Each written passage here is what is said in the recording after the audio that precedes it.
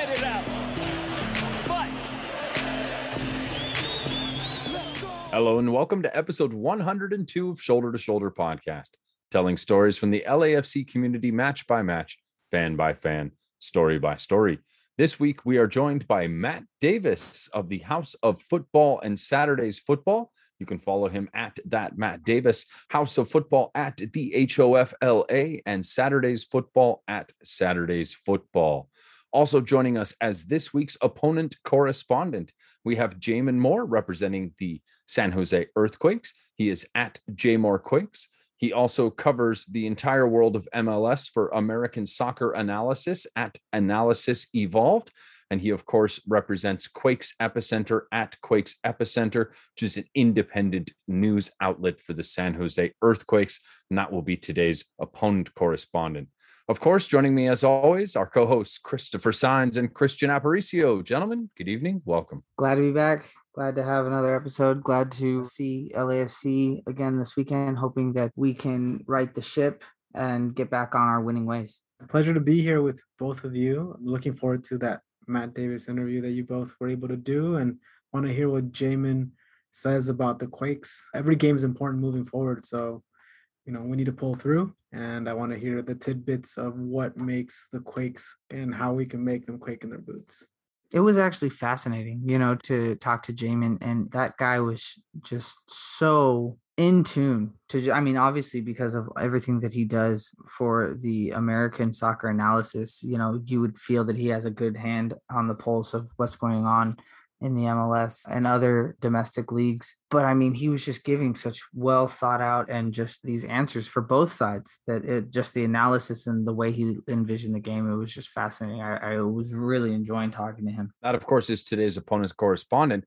Today's interview guest, Matt Davis from House of Football. If you have not had a chance to head over there and see what they have done with this place that he runs, it is absolutely just football heaven. It's an old converted church with a kit store upstairs and like a speakeasy pub downstairs. They got a little futsal pitch out back. It's a perfect place to go and enjoy a game of football. And so a really fascinating interview with him talking about his journey through the world of football. Some absolutely fascinating stuff. Unfortunately, though, he does rent it out on occasion for pop-ups and things like that. And so because of the Halloween theme, it's being rented out for the Halloween month of October. So he had said that it's not really going to be available for Saturday's Football and for the House of Football until November. It is literally a cathedral of football. So if you're able to go, I highly encourage it. Of course, once Fright Fest at the York Manor is over. That's pretty cool that they've rented it out, though. I had no clue. But once you get a chance to get into proper football season, please go check this place out. It's a perfect spot to catch a game. Food trucks out front, really killer location. But we'll hear more about that in the interview just a little bit later. The website is still available. They have their online store for you. If you were to go and look for any vintage kits from your favorite clubs or things like that, that's SaturdaysFootball.com is the website. Yes, so many sick old kits. They have like some old Bergkamp and Henri kits and stuff like that in there that I was looking at that I was oogling over for a while. All right, guys. So why don't we go ahead and get down to what's going on in the world of LAFC at the moment. LAFC have won 3 of their last 4 games. This last loss seems to have cast a little bit of a dark cloud over the entire black and gold community. Is it just us being a bit alarmist, or is there something in this game to make us feel that, the 3 wins previous to that pale in comparison to this loss to Portland? Because it seems as though people are taking this loss pretty hard.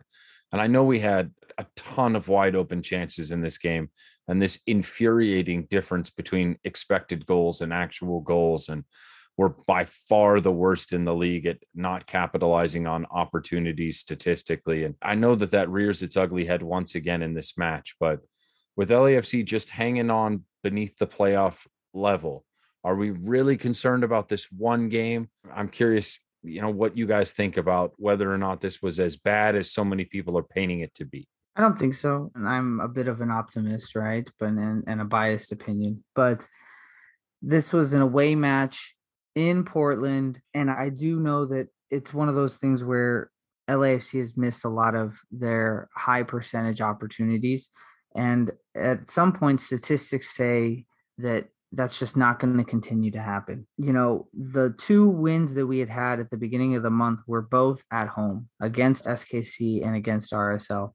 We did play on the road in Austin again, though Austin is one of the weaker teams in the Western Division, and we got a W from there. Portland is a team that's fighting for a playoff spot, and it was in Portland, which never, you know, Providence Park is not just a walkthrough. It's not a place where you're just going to go and the environment is not hostile. So I think that all of those things have to be considered. And it wasn't that LAFC didn't perform well. I felt that it was LAFC was a little tired. You know, we had just played earlier in the week on Wednesday, and I think that it was just unlucky in some of the chances that weren't converted. I'm an optimist too, but this one feels like describes a season where we created a lot of chances. Some of these should have been gimmies or the expected goals within those range. I think it's an anomaly that we missed from that range and how open they were. And what it does is you get punished, right? Our team isn't defensively strong. We always give up at least slightly over a goal on average. So we know that Portland is scrappy. They're very counterattack more oriented. So we were left exposed. And I think it was less than 5 minutes from each of the missed chances that we got scored on. So I think it's cause for alarm only because we're in the run in to the playoffs. And right now, having those kinds of chances missed and not coming away with at least a point, that's what's frustrating about the game. The loss, I would be able to accept it more if we played poorly and gave up goals or felt like we didn't dominate the game, but we did. We were the better team. We created the better chances. And 2 goals that seem to have come out of almost nothing. Our defensive mistakes or lack of clearing the ball far causes issues again in terms of goals again. So that's what's disappointing to me. And right now we're playing essentially everyone that is in the playoff picture or in the hunt. So every point is important. This is when I think is more cause for concern if there's that kind of performance and we don't get something out of it, especially with a direct opponent that we'd be within striking distance or above the playoff line if we would have gotten some points out of that game. No Vela, no Atuesta, no Blackman. The injuries are really starting to pile up for this team. And in spite of all that, you know, we were a couple sitters away from really being able to take points away in this match. I know they had at least 1 or 2 wide open looks that they fluffed as well too. So it could have been much worse the other direction as well. But Raito's early chance and Chicho's wide open opportunity. I mean, you know, those are the type of things that, or was it Sifu? Sifu. I'm sorry. Chicho set both of them up. Yes. Those need to be on frame. Those need to be on frame. We've said it way too many times this year. People that, you know, typically shoot at much higher percentages for whatever reason. And I have no idea what to blame it on this year, but for whatever reason, we are just not converting on opportunities. And I honestly don't know what the solution to that is. I mean, it's easy to just say they need to put their shots on frame, right? But there's so many times it has happened this year that you have to wonder what the root cause of this is, because it certainly seems beyond anomalous at this point. I mean, the anomalies are piling up to the level you have to say there's some kind of trend here this year with LAFC. We just don't seem to have our shooting boots beneath us. And maybe it's personnel. And maybe that's what leads into this next subject that we want to talk about here real quick. And after we introduce this player, I suppose we can circle back around to the idea of how this might have been a byproduct of what we've seen of late from LAFC and their failure to convert. Now, look, Chicho's been fantastic. 5 goals, 5 games. Sensational. Set up both of those. Should have had 2 assists in this game as well, too. But he can't do it alone. And if the remainder of the people in the offense aren't going to cut it, well, perhaps that's why we've reached once again into the depths of minor league talent, so to speak, for within domestic soccer, to try and find yet another talent. So, Chris, why don't you go ahead and introduce us to our new player, and then give me your thoughts as to whether or not you think this has anything to do with our lack of finishing ability this year. So forgive me if I mispronounce his name. It's going to be one of those ones where it'll take some time, right? Michi Naglina. So I got 2 thoughts on this real quick. All right, so if you guys could just rabbit hole with me for a second, I just want to be silly for a moment.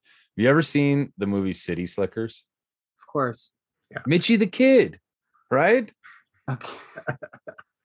So when I see his name is, I don't even know if it's pronounced Mitchie, but I just think of City Slickers and Mitchie the Kid, which I don't know. It's a fantastic movie.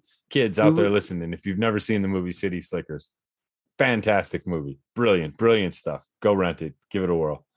And then I think the last name, I think we discovered it's Nagalina, which just reminds me of that song I was making fun of before we started recording. Which I don't know if I have my singing voice on, but Gasolina. Right? It kind of sounds like the same thing. So that's what I think. I think it's Michi Nagalina, but I could be. Okay.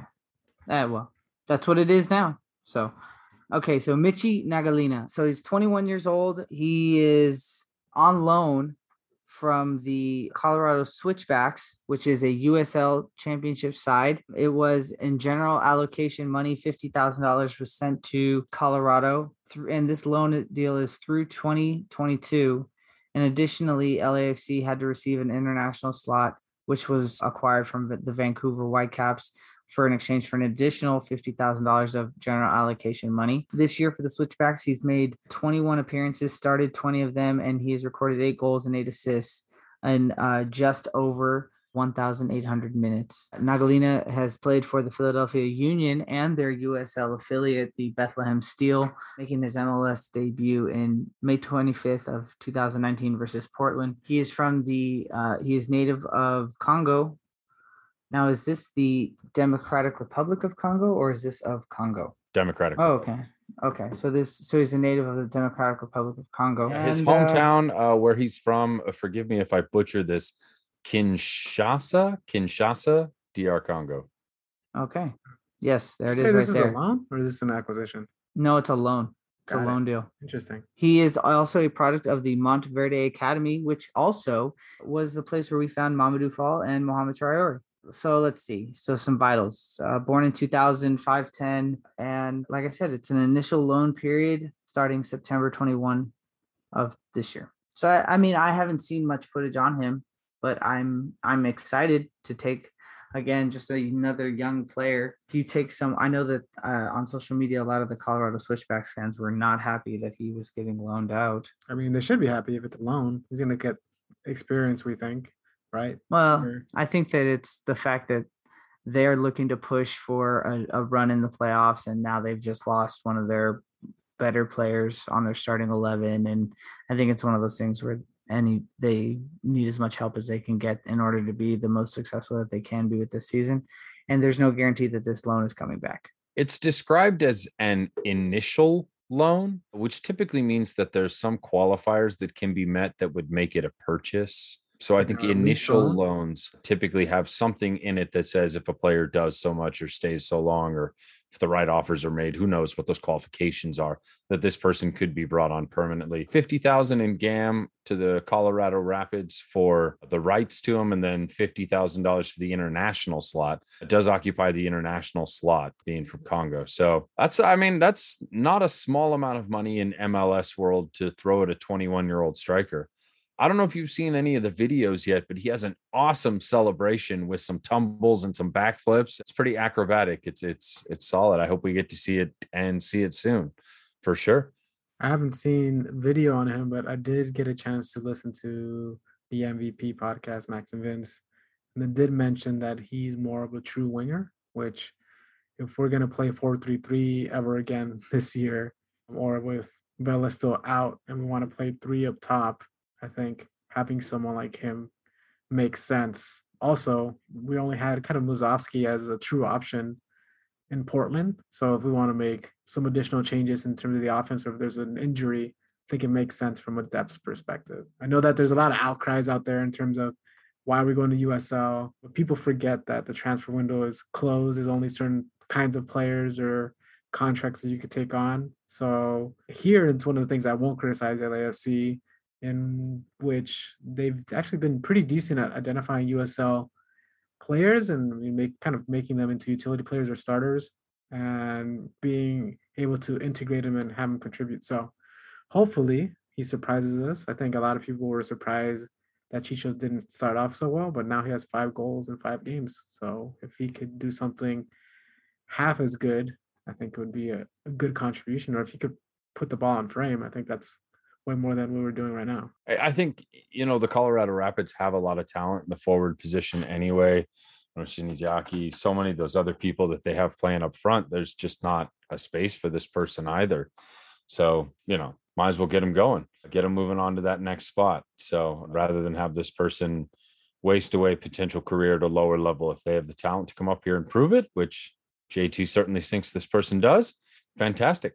Bring them on up. So I guess back to the question at hand, do you think that this particular signing of a forward is in direct response to the inability of our current roster to capitalize on opportunity, at least as what we've dramatically seen statistically?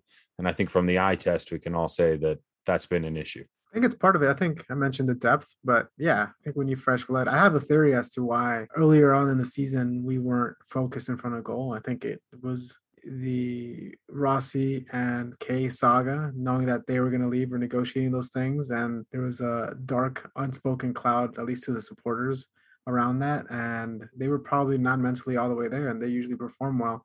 I think if Rossi's not putting the ball in frame and scoring and Vela's hurt, then there is kind of, over time, I think there was a culture of feeling like they can't get over the hump. And then when Chicho comes and Rayito comes back and he's still here, I think there's kind of that overlap. I thought we had broken through that or gone over that with the trend upwards with the Galaxy, but it seems like we remembered it again. So I think this weekend's game is important to be able to break through that again from a mentality standpoint. The team did push and left it all out there, but I think when we're in front of goal, I think we're either overthinking or not just acting instinctually. We need to get back to that. That's what the team we fell in love with in 18-19 and the beginning of 2020. So before we jump into our opponent correspondent and start to preview the upcoming match versus San Jose, I just wanted to stop real quick and thank everyone in the 3252 and everyone in the folks at Global Diplomatic and everyone who participated in our trip last weekend down to the orphanage in Tijuana, Mexico. We ended up going to the Casa de Esperanza orphanage, which is a beautiful event put on by the folks at Global Diplomatic. We dropped off an entire van full of donations from the 3252. That's such a fun day with these kids. Global Diplomatic brought a clown out that did this really unique clown show. I've never seen a clown show in a foreign country before, and I didn't realize like how different like a Mexican clown show would be as opposed to seeing clowns as a kid here in the US. So it was a cultural experience for me to get to see how different that experience was for these kids. Birthday presents, piñatas, played a game of football, had this local restaurant come out and make these gorditas for everybody that were sensational. It was a really fun day, really impactful in these kids' lives, and just goes to speak to these concepts of a force for good and being a member of the community and seeing so many people in the 3252 and, other groups that are outside of, the 3252 SGs, like, Pride Republic and Los Tigres del North End, and so many other people chipping in to help out, really make an impactful event for those kids was fantastic to see. And it was a really, really beautiful experience. So hats off to everybody who was a part of that. And, every time you see us sharing Global Diplomatic's work out there, this is yet another example of them stepping up for the LA sporting community and really being an ambassador in a positive way for human rights relief wherever the LAFC fans may go. That was a really kicking experience, and I really hope you all can join me next time because it was a lot of fun. So thank you to everyone who was involved with that. Global Diplomatic, 3252, really great work, and it was really awesome to be a part of. So cool stuff there. And with that, we'll be back after this with our new opponent correspondent section. Joining us this week will be Jamin Moore at J Moore Quakes to analyze the San Jose Earthquakes. He is a soccer analyst with at Analysts Evolved, the American Soccer Analysis, and from Quakes Epicenter at Quakes Epicenter. We'll be back right after this. Hey, this is John Thorrington, and you're listening to the Shoulder to Shoulder podcast. All right. And for this week's opponent correspondent, we have Jamin Moore from the Quakes Epicenter, which is a independent news outlet covering the San Jose Quakes. Jamin, thank you very much for coming on. Hey, Chris, how are you doing? Thanks for having me on the show.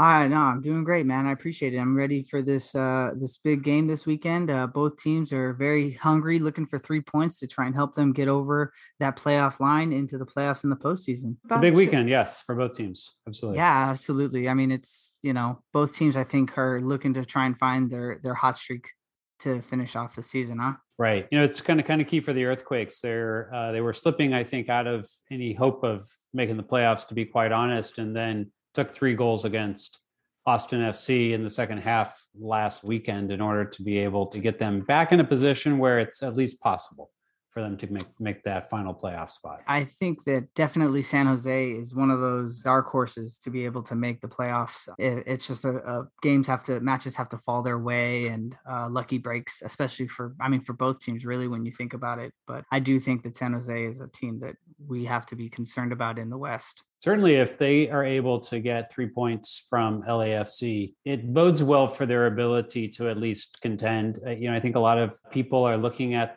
the 48 points as kind of like a magic number for that playoff line, and the Earthquakes are sitting on 30. If they're going to get to 48, if that's what it's going to take, it's going to take 2 points a game for them. They're going to have to be able to continue to get points in games against the other teams that they're fighting over those spots with. If you give away 3 points to one of those teams at this point, you just made it much harder on yourselves to make the playoffs. Absolutely. And the fact that we're only playing West Coast teams, it's just everybody's taking points from everybody else. And when you get a lower ranked team beating a higher ranked team, it just makes it all the more interesting. Yeah, absolutely. And this will be a big test for the Earthquakes. As you know, they were able to get a 2-1 win over LAFC earlier in the season. And, it's going to take a high quality performance such as they gave in that particular game. But that's something that they've been struggling to do consistently game in, game out, particularly on the attacking side of the ball. I think defensively, it's been good up until the last couple games, over a longer stretch. But this is where, they're going to need to tighten up both that defense and be able to create some attack. Perfect. Yeah. And, if you wouldn't mind, for our listeners, tell us a little bit about yourself. Tell us, how long have you been covering the San Jose Earthquakes? Yeah, so I've been covering the Earthquakes now on the media side for about 4 years. My specialty is really in the data analytics. I also write for American Soccer Analysis. A lot of people might be familiar with that website, @Analysis Evolved on Twitter. And we have another Twitter account called Gameflow XPG that we tweet out all the matches from MLS, USL Championship, USL, League One, NWSL, and share momentum meters throughout those matches. And it gives fans who maybe missed a game a good sense for what the momentum was like in the match. So my background, like I said, is really kind of on that data analytics side and writing articles for Quakes Epicenter as well as American Soccer Analysis. We also host a podcast show on YouTube, a video show called The Aftershock, where we do provide post-game coverage of the Earthquakes, about an hour show after every game, including coverage of the press conference. And we get to ask Matias Almeida and a couple players in the press conference questions as well. So I'm that kind of official media tag that lets me get to participate in those press conferences. That's awesome. And so the analytics part of things, how did you get into that? For me, I've always been into analytics in other sports. Once I really kind of got into MLS back in the 2012 season when the Earthquakes, and at the time, I didn't really know a ton about the team coming into the 2012 season. I kind of went to follow them a bit in 2011 and just kind of noticed throughout the 2012 season that there really wasn't a lot of data available out there in soccer like there is in other sports that I had followed more religiously, I would say, prior to that. But the more I got into what was possible with soccer analytics, and then found groups like American Soccer Analysis and eventually was able to kind of join them and become a contributor there, I got to uncover kind of more and more. And now I think we're onto some pretty exciting things. It's a good time, for analytics in the sport of soccer in general. It's starting to gain a lot more mainstream acceptance. When you say expected goals, people don't necessarily look at you completely sideways anymore.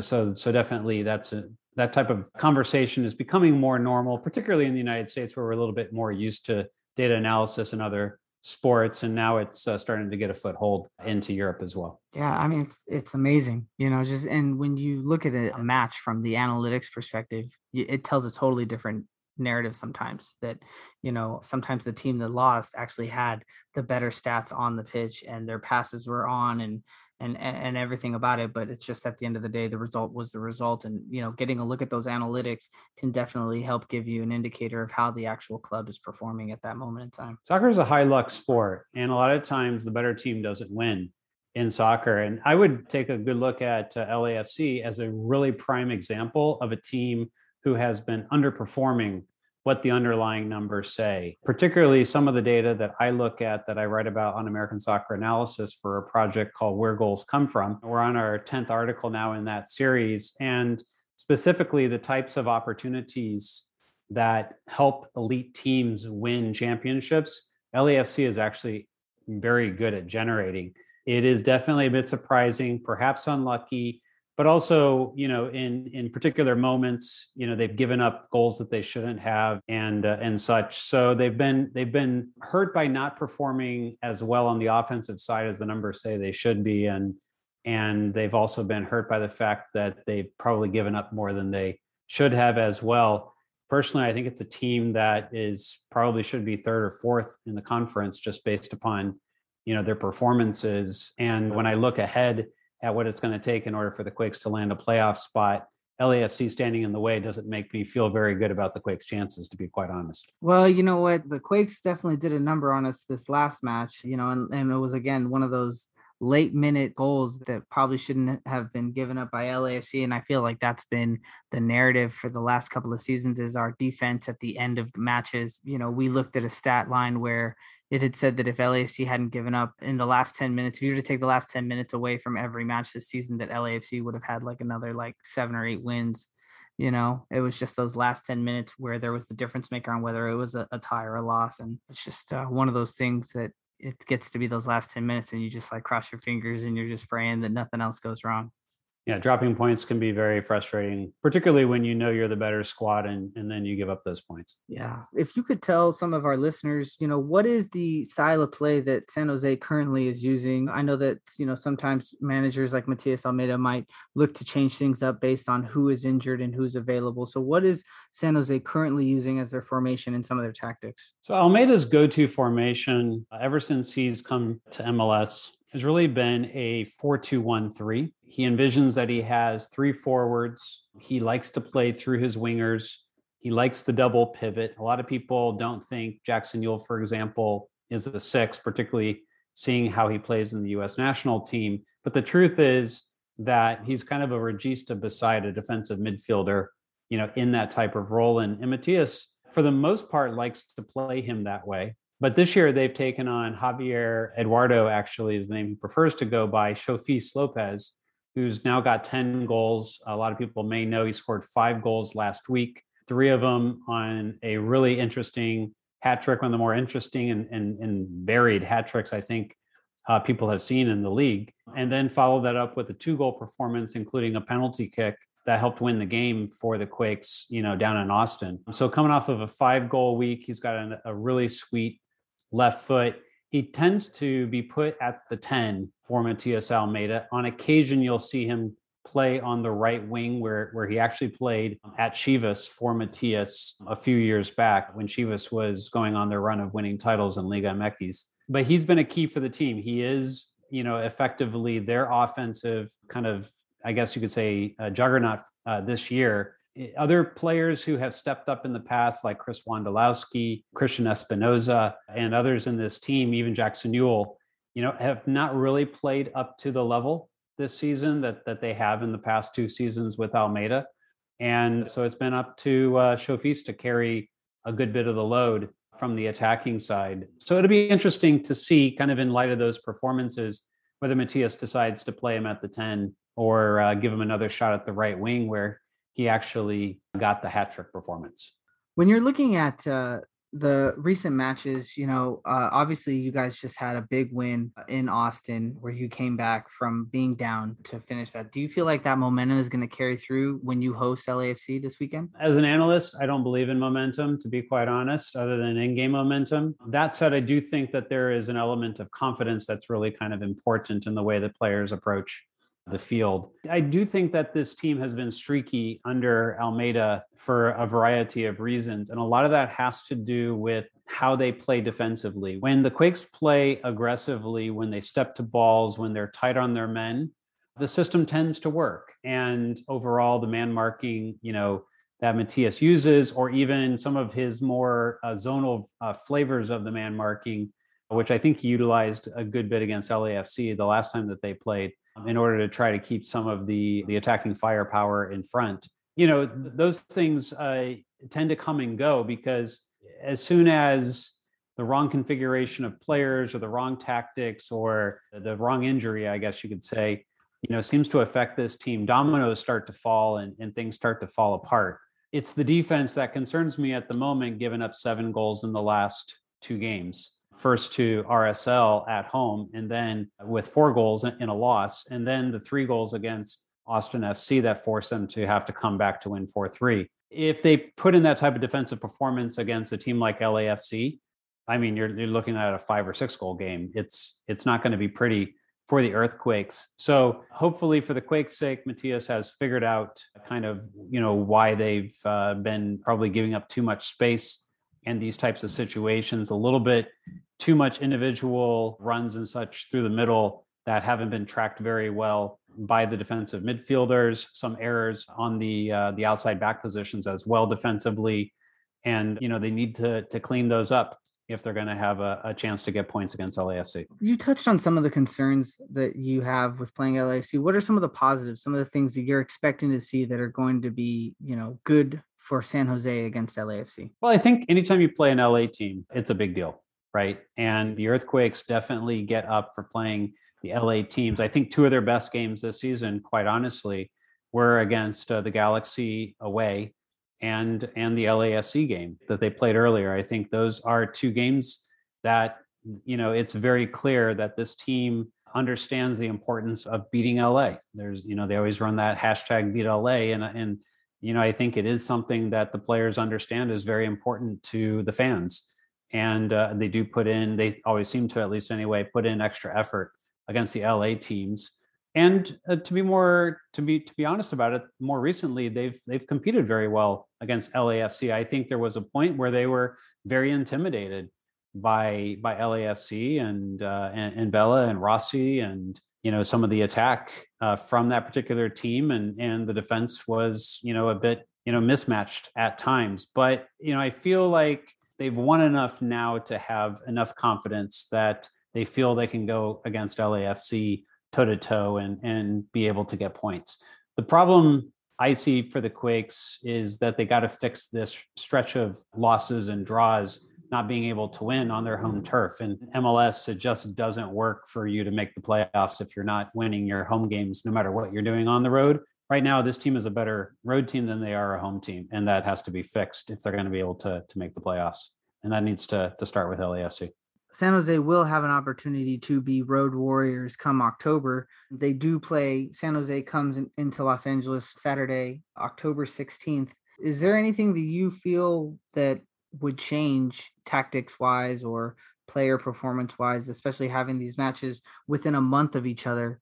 If the match goes a certain way, would you anticipate seeing something potentially being changed in the October match? Certainly, Matias, I think, now has become much more flexible, particularly with the man marking, the where he chooses to press, the pressing triggers that he utilizes. And every game is almost another test in order to see if he's picked the right tactics of how to be able to play that team. Certainly having 1 game under his belt against LAFC this season gives him something to go on. And, he'll test that hypothesis again this weekend. And if it fails for whatever reason, then he'll probably adjust tactics to that. Certainly he's done that fairly successfully against some of the stronger teams in the West. What's really interesting about the Quakes is how well they've done against better teams in the West this season overall. But yet against the teams that are in the middle of the table or bottom of the table, they've actually done worse. I think that's something that both it's a mentality thing they have to be able to get over. And also from Matias's perspective, he has to make sure that the things that he does against the better teams are things that he's going to also bring into those games, against teams that he feels he should be able to control the game a bit better. So one of the things that Matias likes as a Marcelo Bielsa disciple is really that concept of kind of controlling the game, having the ball, making the defense particularly kind of react to you and you kind of dictating the terms of the match. That's not something they've been generally successful at this season. And so it's forced Matias to have to adapt to different teams, particularly. And I think like against teams that are at their level or below, he still wants to be the protagonist. That hasn't really gone well all the time his way this season, particularly at home, to be honest. Well, I definitely am looking forward to the match this weekend. I think it's going to be a great testament to the forms of these two clubs, and it's going to be an indicator as to where they are on their road to the postseason. So, again, thank you very much. Our guest tonight was Jamin Moore, who is at JMOORE Quakes for his social media handles. He is also an analyst for the Quakes Epicenter at Quakes Epicenter. And also he helps contribute to the American Soccer Analysis that is at Analysis Evolve. That's where you can go and get all sorts of stats and analysis and analytics for the American soccer game that we all love today. And he's also a contributor for the Black and Azul and the Aftershock podcast. Again, thank you very much, sir. I really appreciate you taking the time to give us all a little bit of information about our match this upcoming week. And we can't wait to have you on again. Thanks, Chris. Really appreciate it. Take care. That was our interview with Jamin Moore of the San Jose Earthquakes. All right, gentlemen. So the Quakes coming up this weekend. What are you expecting from our march north to the South Bay? I think that San Jose has a very Jekyll and Hyde run of form lately. I do think that anytime we go and play in San Jose, it is a rivalry match of sorts. So it's never going to be one of those things where it's just straightforward. But I do know that there's a lot of 3252 members that are going up there and traveling up north for the match. So I think it's going to be a great environment. And I think that LAFC are going to be able to come out and they're going to perform well. I think that they also want to get a little bit of momentum leading into playing against the Galaxy in about a week. I agree. I think my prediction for this game is going to be 3-2, a little bit of a shootout. I think it's going to be a battle of newcomers, trophies. Had a hat trick last game and still lost 4-3. So they are a little bit of a run and gun. And then LAFC obviously is attack minded. And it's going to be a matter of making offensive and defensive plays, which I think we're capable of. So as long as we put the ball on frame enough, I think we'll create enough chances to score at least 3 goals. I think Chicho gets another 2. I think Brian gets the game winner. That's what I'm going with. I think it's going to be a 3-5-2 situation again, and it'll be a thriller. So, Jonathan, I hope you enjoy that ride up and down this weekend. Usually epic. Make sure you hit the right record button. It's a deep cut for those that have been listening to previous episodes. Yes, epic San Jose bus trips. I am once again going to be hanging out with the folks at Global Diplomatic.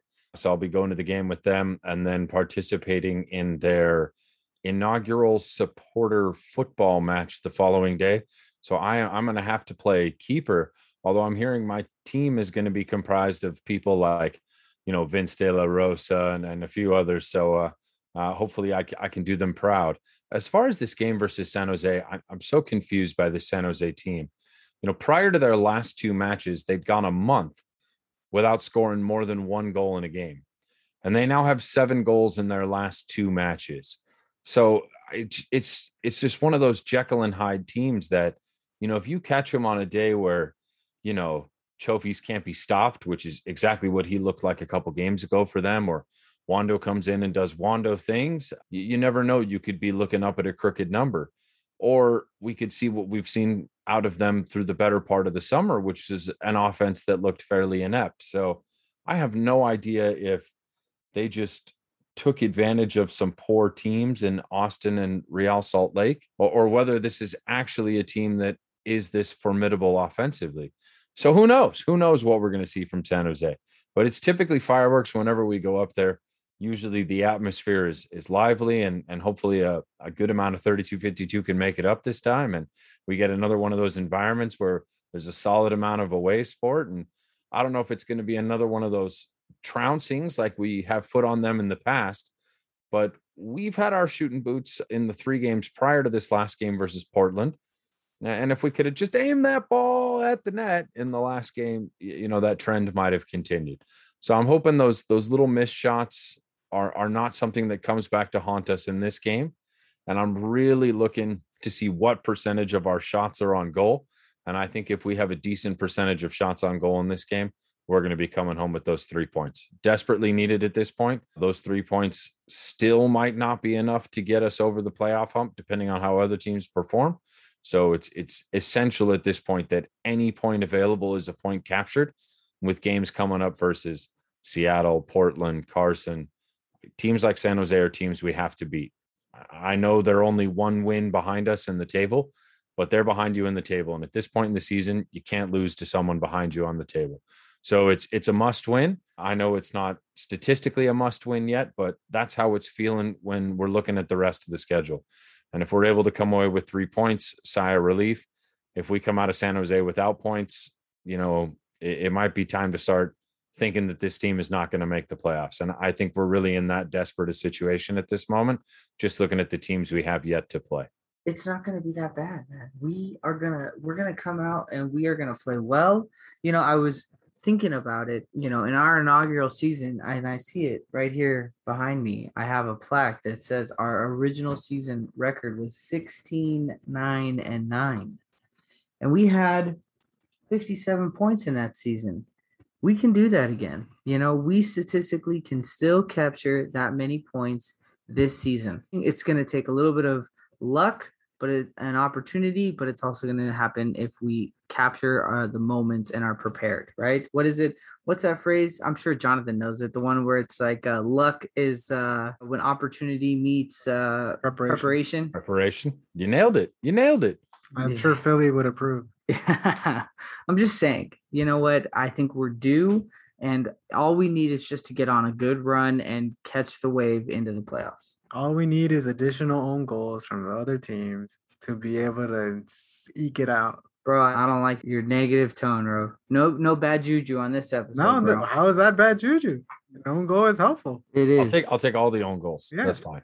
We'll take all the help we can get from the other team. I said 3-2. They want to kick the ball in the back of their own neck, go for it. Yeah, 3-2. 2 goals from Chicho, 1 from Brian. That's what I'm saying. I like it. I like to see Sifu get one. It's been a while. I feel like he's had a few opportunities, haven't gone his way or the way of the goal or even toward the goal. But I would still like to see him get his shooting boots under him and get back on the score sheet. Well, he almost scored the goal of the year. Dude, that deep shot was you could see it, like it started the curve, and then when it got to the middle of the curve, it just stopped. And then it hit the post. That would have been say love. The sad thing is that was closer than the one within the box. Wow. Yeah, by a mile. I think that Chicho Arango is now tied with Diego Rossi for leading in goals this season. How does that make you guys feel? I think it just speaks to how few goals we've scored this year. I think it speaks to where Rossi's mind was at when he was here this season. Who? No, he got an assist today. Good. Hey, attaboy, Rossi. I wish him all the best. We all do. You still are first. We still love him. I'm just joking. All right. Well, unless you guys got anything else more on San Jose, I think we're ready to go ahead and move on to the interview portion of the show. So in just a moment, we will be back with Matt Davis. He is, of course, the proprietor of the legendary House of Football and the Saturdays Football Kit Shop. And we'll be right back with that interview after this. I'm Larry Friedman, and you're listening to the Shoulder to Shoulder podcast. Joining us today is Matt Davis. You know him from House of Football and Saturdays Football. If you have not had a chance to check out this amazing venue, we would really, really highly recommend you take a trip over to the Old York Manor, which has now been converted into, one might say, a church of football, with a beautiful kit store, an absolutely wonderful game day experience downstairs, And we are so thrilled to have Matt Davis with us today. You can follow him at that Matt Davis with one T. Of course, House of Football is at DHOFLA, and Saturdays Football at Saturdays Football. Please welcome to Shoulder Podcast, Mr. Matt Davis. Hey guys, how are you? Thanks for having me. Thank you very much for coming on. We really appreciate it. We are huge fans of everything that you've done at the York Manor and with House of Football and just Saturdays Football. It's such an amazing place to be able to walk in and find, you know, those vintage kits and just all of the apparel that's in there. It just takes you back to such a throwback. You know, it's just such an appreciation for that old style stuff that you just hardly ever see anymore. Yeah, they don't make them like they used to. Let's put it that way. One of the things we want to do with the store portion of the House of Football was make sure that we had over 1,000 vintage kits at any time in the store, so we could provide everybody with sort of like history of football while they're shopping. So for those of our listeners that are not familiar with the location, why don't you go ahead and just take us a little bit through the history of the site and the services that you provide and exactly what a game day or a shopping experience might be for our listeners who are not familiar with the location. Right. So, it all starts with Saturdays Football, really, because, I started that brand, that's 4 years ago now, almost 4 years ago in like my garage. And then we graduated quickly after about a year and a half to a small 1,500 square foot office. And then I always had sort of this ambition to have a clubhouse. And that's sort of where the House of Football was born. Is this idea of having a clubhouse where you'd have a place to play, a place to watch matches, a place to activate really cool football culture stuff, and then a shop. So there's a place in Highland Park near where I live. I've driven by 1,000 times. And then one day it just came up available. So, we put in an offer and they said yes somehow. So here we are. So that's how that all started. And then, obviously it's an old church. It's a 100-year-old church. So where the retail space is where they used to hold mass. The backyard is a 3v3 pitch. Then we converted the basement into a speakeasy with eight 75-inch TVs, a projector, a bar, 3 private rooms, a main area to watch matches. And then there's food trucks out front with dining area. And then soon we'll be converting the upstairs. There's some upstairs rooms into FIFA lounges to play FIFA. So it'll be basically, if you are into football at all, it's a dream situation. And it's not like anything that just doesn't exist in the United States, really doesn't exist anywhere in the world, this kind of thing. We're fortunate enough to do it in LA, and we're really close to putting one in another US city really soon. In the next 3 or 4 months, we may have that locked down to have our second location. And the whole idea would be to put these in 20 major markets, where you have the right sort of football culture and be the hub for all things American football culture in those markets. I'm curious, to know that how you had gotten started and located all these kits, right? Like, was some of it your own personal stuff that you had just started selling, or did you actively go out and seek merchandise to then resell? So we have 2 parts of the whole Saturdays Football experience. One is our merchandise, and then the other is the vintage kits. So the vintage kits, obviously I've had a 30-year obsession with it. So I've learned a lot over 30 years, what's what and what's authentic, what's not authentic, what I love, what the American sort of market loves. Now that we have a lot of new people coming into the game, the last 10 years, there's a lot of people that are just getting into football, here in the United States, which is really cool. So yeah, it was some of my stuff, but then I've just been working with dealers all over the world. We'll work with very, very reliable dealers all over the world in every continent. We have wholesale dealers that we work with that we know are reliable and everything's authentic and good. And we'll buy once every couple weeks. And so each week we'll have arriving at the store another box of probably 100, 150 new kits. Not new, vintage kits, but they're new to us, but vintage kits. And so the store stays nice and stocked with anywhere between 1,000 and 1,500. Very cool one-of-one kits. So this is obviously a religious experience you've created for the Church of Football, so to speak, at Saturdays Football. So obviously we can assume that your passion is a long-lived endeavor. So we'd kind of like to rewind the clock all the way back to when you fell in love with the beautiful game. And can you tell us how football comes into your life? For me, it was playing. So, played since I was 3 or 4 years old. Then, back when I played, though, it's just come such a long way. I'm 47. I've seen the landscape go from, I tell everybody I grew up in the desert portion, meaning that when NASL folded and before MLS started, there's this American football desert. That was sort of my period of growing up, which was, it's pretty lonely when you think about it. Like, even trying to watch matches. Now we take it all for granted that you can pop on the TV and catch any, league in the world, really.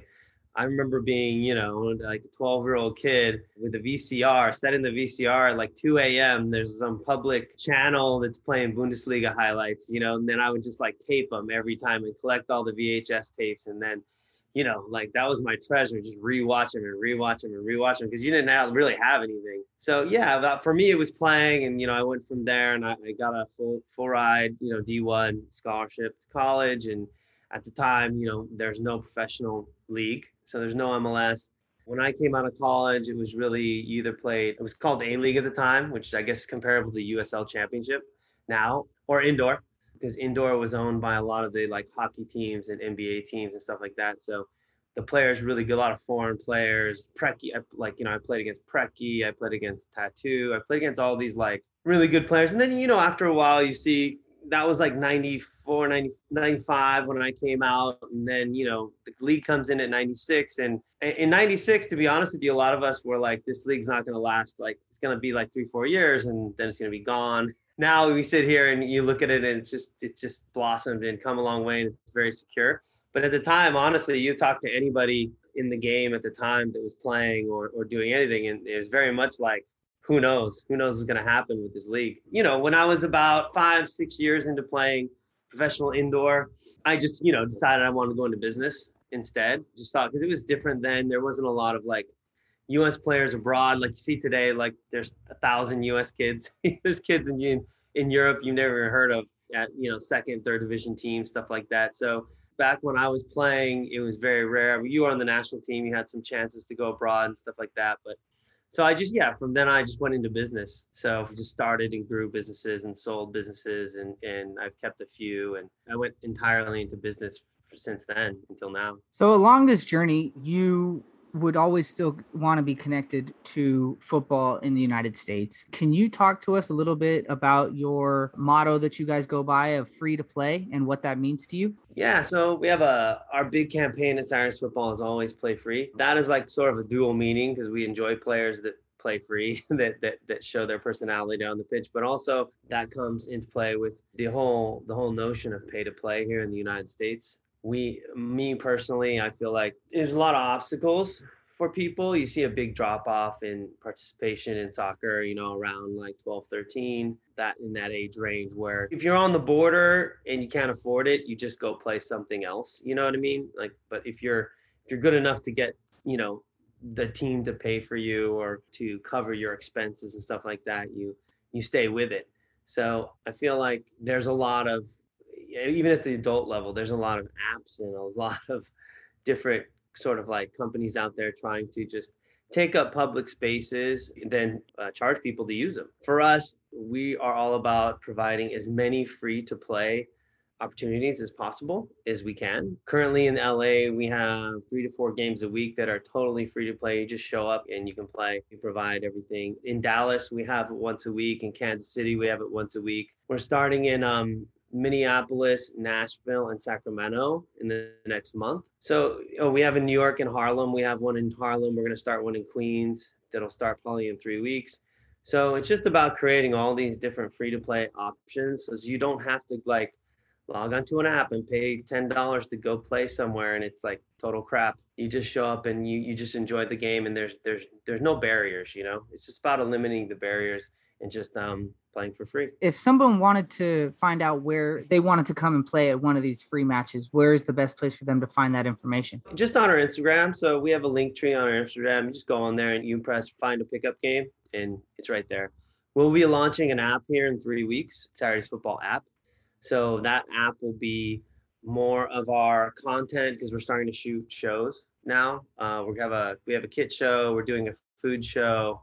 We're doing a lot of different sort of content now. We're moving the brand into not just being clothes, but also being content outlet. So we'll have about 5 different weekly shows that we'll be shooting and producing and airing. So that'll be on there. The pickup stuff will be on there. All that information you're going to want to see about the brand and what we're doing will be on the app. In starting all of these pop-ups across the United States in so many different states, the impact is bound to be large on the game.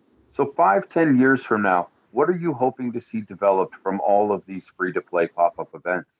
We're going to create a bunch of Saturdays football locations in these different markets. So that doesn't mean selling stuff. That just means we want to have people in those markets that enjoy doing what we do, which is just living the same sort of lifestyle that we live, which is playing several times a week, you know, hanging out, talking about kids, talking about football, just all that. So, you know, before the pandemic, we had several corporate sponsors ready to go for this, where they were just going to be able to pay for the fields, pay for everything, you know what I mean, to provide these free to play opportunities for people. So yeah, 5 to 10 years from now, what I foresee, what our goal is to create 50 of these chapters, Saturday's football chapters in different cities, where it's all funded by corporate America or a sponsor that can be the hero of free to play. You know, what a better way for a company to support the football community than to bring that barrier down, that pay to play barrier down.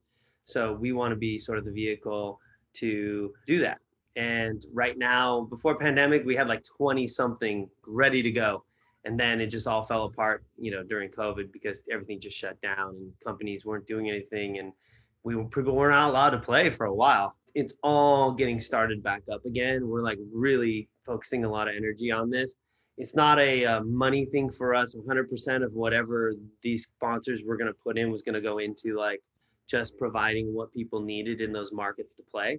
We weren't even going to take an administration fee, nothing from that. We just want 100% of the proceeds to go directly to creating these really cool environments for people that want to play, hang out, talk about kids, talk about football, talk about the national team, just like, you know, a community. Speaking about COVID, you had opened House of Football right at the beginning of the pandemic. So what was it like for you to have your business at the beginning of COVID and not necessarily be able to utilize any of the resources of the storefront, of the bar, of the pitch? And, you know, what was it like for you to be able to keep it afloat and be able to see this through and now be able to see your vision of what you probably expected it to be come to fruition? We were fortunate. You know, I have a lot of friends that own businesses that really, really got hit hard by the pandemic. I know that there's so many people out there that the pandemic was a total and complete disaster for them, business-wise, let alone all the health implications and whatnot. But, you know, we had a very, very strong e-commerce business. So we were able to cover all of our expenses through our e-com revenue, our sales online of our Saturday's football merchandise and in vintage kits online and stuff like that. So we were able to just, you know, weather the storm with that revenue stream. So it wasn't a big deal at all for us. Obviously now it's just amazing now that we are able to utilize the space and to have activations and to be able to use the store and all that stuff. So we were only able to really do it is because Saturday's football had like such a really strong e-commerce sales revenue. The soccer culture, you can tell just based on your life and the endeavors that you have, it's big in your life. It's very important to you. It's almost like you actively are looking for opportunities to build upon what you've already built. What is it about the soccer culture that makes you want to be a contributor in this way? I think after you've been in this, like I said, I'm 47. I've been crazed about this since I was 12. So that's a long time. There's a lot of years. So as you can imagine, I've seen it from being the kid who went to school in Gazelles and people are like, what the hell are those shoes? To now like seeing rappers wear soccer kits is so strange to me because I come from a place where I've been participating in this for well over 35 years. You know, I've always been into fashion. I've had other businesses. I've owned, you know, like third division teams. I've done like all kinds of stuff in my life, but the one consistent thing has always been football. You know, I've been in stadiums all over the world. I've been to Super Clásicos. I've been to Camp Nou. I've been to, you know, stadiums in England. I've done all that. Like, and you know, for me, I've just been so deep into it for so many years that now it's like everything, the way we live our life, me, my coworkers, our content team and everything. We just live it every day. So I don't know. It's kind of like we just literally live this every day for so long that it's just our life, you know?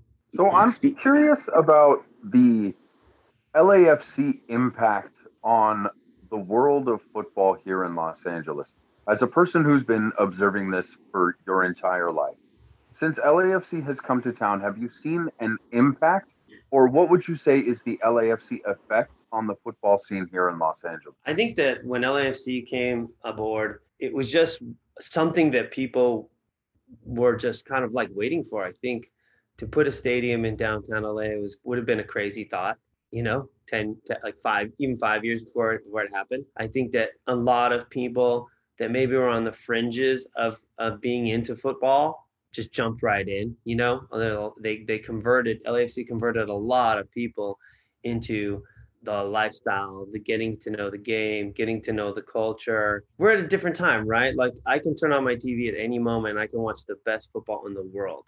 I can watch United play City. I can watch, you know, like anything. So, you know, the MLS compared to those levels is not that high, but the culture here is fantastic. And I think LAFC did a really good job of focusing on the people who support, the people that come to the matches, the people that are get involved. You know what I mean? I think that's like, they focused on the lifestyle, which is a big, important part of the game. And they've done a really great job at it. So everybody loves being involved with the team. The landscape here in Los Angeles has had to have changed over the, 35 to 45 years that you've been a contributor to this. What is your favorite thing that you feel that you've seen change in that time here in Los Angeles? I was talking about this the other day. There's some, people just hang out here now at our location. They'll just come by and hang out during the day and talk and watch a few Champions League matches and talk about kits and and I'm thinking back, and I was talking to our head of content, Michael, and I was like, man, if I was like 17 and I had an academy system to play in, a house of football type place to hang out at, like, what would have happened to me? Like, I would have been light years ahead of where I am now. When I was growing up, all the coaches were dads, and there was no football on TV, and LA was basically, I was the white kid with all the Latino kids, you know what I mean? Because that's the only way you could get a really competitive game, you know what I mean? And I had to play on those teams to get better. And now there's like a club soccer team on every corner. Like there's so many competitive, avenues now for footballers that I didn't have. And so, I mean, I don't know, it's like light years of like from where it was in LA, 30 years ago. It's kind of unimaginable if you told me even in 19, I was I'm gonna age myself here. I was a freshman in 1988 in high school. So you can imagine our soccer team was like the last thing on anybody's mind in high school.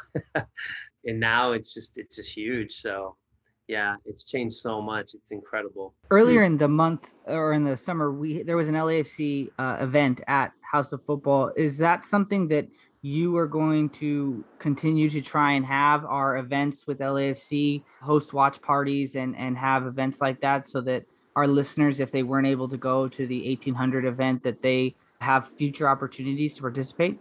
Yeah, we have we're going to keep working with LAFC. We have really good relationships with everybody there. So yeah, we've had a watch party here, 2 watch parties here. They've both been fantastic. We're going to be showing the matches in the evenings coming up. We do have like a quick hiatus for like a Halloween thing here, and then we're back at it again. But yeah, no, we have a really good relationship with LAFC and Rich and all those guys over there. So we who I've known for, I don't know, I think I know Rich for like 15 years or something like that, well before any of this. So it's really great to see him and where he's at now, and what a great job he's done with the brand and with the team and everything. So yeah, him and I go way, way, way back. And yeah, we're going to be having stuff for the next 5 to 10 years here. Ooh, that I really want to know some of those old Uncle Rich stories. You got a good one you can lay on us? Oh man, my there's some good ones. I always tell Rich, man, what are you doing even doing this? You should be the mayor of Los Angeles. Like, what's wrong with you? He's I go, as much as you're doing now, you could easily become the mayor of LA. Hey, let's record it right now. So when he does become the mayor, you guys have evidence that I called it first. I'd be honest, I'd vote for him. No, man, he's a connector. He's a good guy. He's all these things that you need to be successful at his job. I'd like to know how you met Rich. How did you meet him, and where was it at? All right, so when my legs were much younger, Rich used to just be like an organizer of teams, right? Like that's like 15 years ago. And he had a team, and he'd always call me and one of my friends when there was a final or a semifinal to come just win the league. And he's like, okay, guys, we have a final at Crossroads at 6 p.m. Can you be there? And then after that, it led to watching matches together, going out, like, doing the Hollywood thing for a little bit together and just all that kind of stuff. So, of course, everything originates in football. So, yeah, it originated for, him and one of my other buddies being his ringers on his adult team. That's awesome. That's so good. Oh, man, I love the Rich stories, dude. That's so good. Like, Rich is such a good dude. I think, honestly, everything that Rich and the community around the 3252 and LAFC, those are some of the reasons that I think LAFC has been so successful here in Los Angeles. But is there anything else that you would feel are contributing factors as to why LAFC has been so successful now in this day and age, as opposed to, a different time, a different club or things like that? Rich and I, we were sitting down the other day, and we're just like, at the time I was doing businesses, he was doing his thing. This was maybe 10 years ago. And we're sitting down now and going like, wow, look at this. Rich is doing, such a great effort and so many cool things at LAFC. And I've got this, brand and opening these House of Footballs over the country. It's just, the timing was just right for LAFC. I think it's just such a perfect timing for the team to come in the right location at the right time, and to take it in the direction of the people that support the team, because they're always going to be there. The culture is what it's about, and the culture is just growing. There's just been this growth spurt over the last I would say 5 years. It's been incredible in football culture in America, where you see people doing podcasts, people doing shows, people starting these little brands all over the place. I mean, there's so many little brands and people doing interesting things in art and clothing and music. Now there's all these, local rappers who use football content in their raps, and it's just crazy. I mean, that wasn't happening 10 years ago. None of this was happening 10 years ago. So I think that LAFC just embraced all of that and did such a good job in supporting it. And yeah, and the stadium environment's amazing. The focus was just on the right stuff at the right time.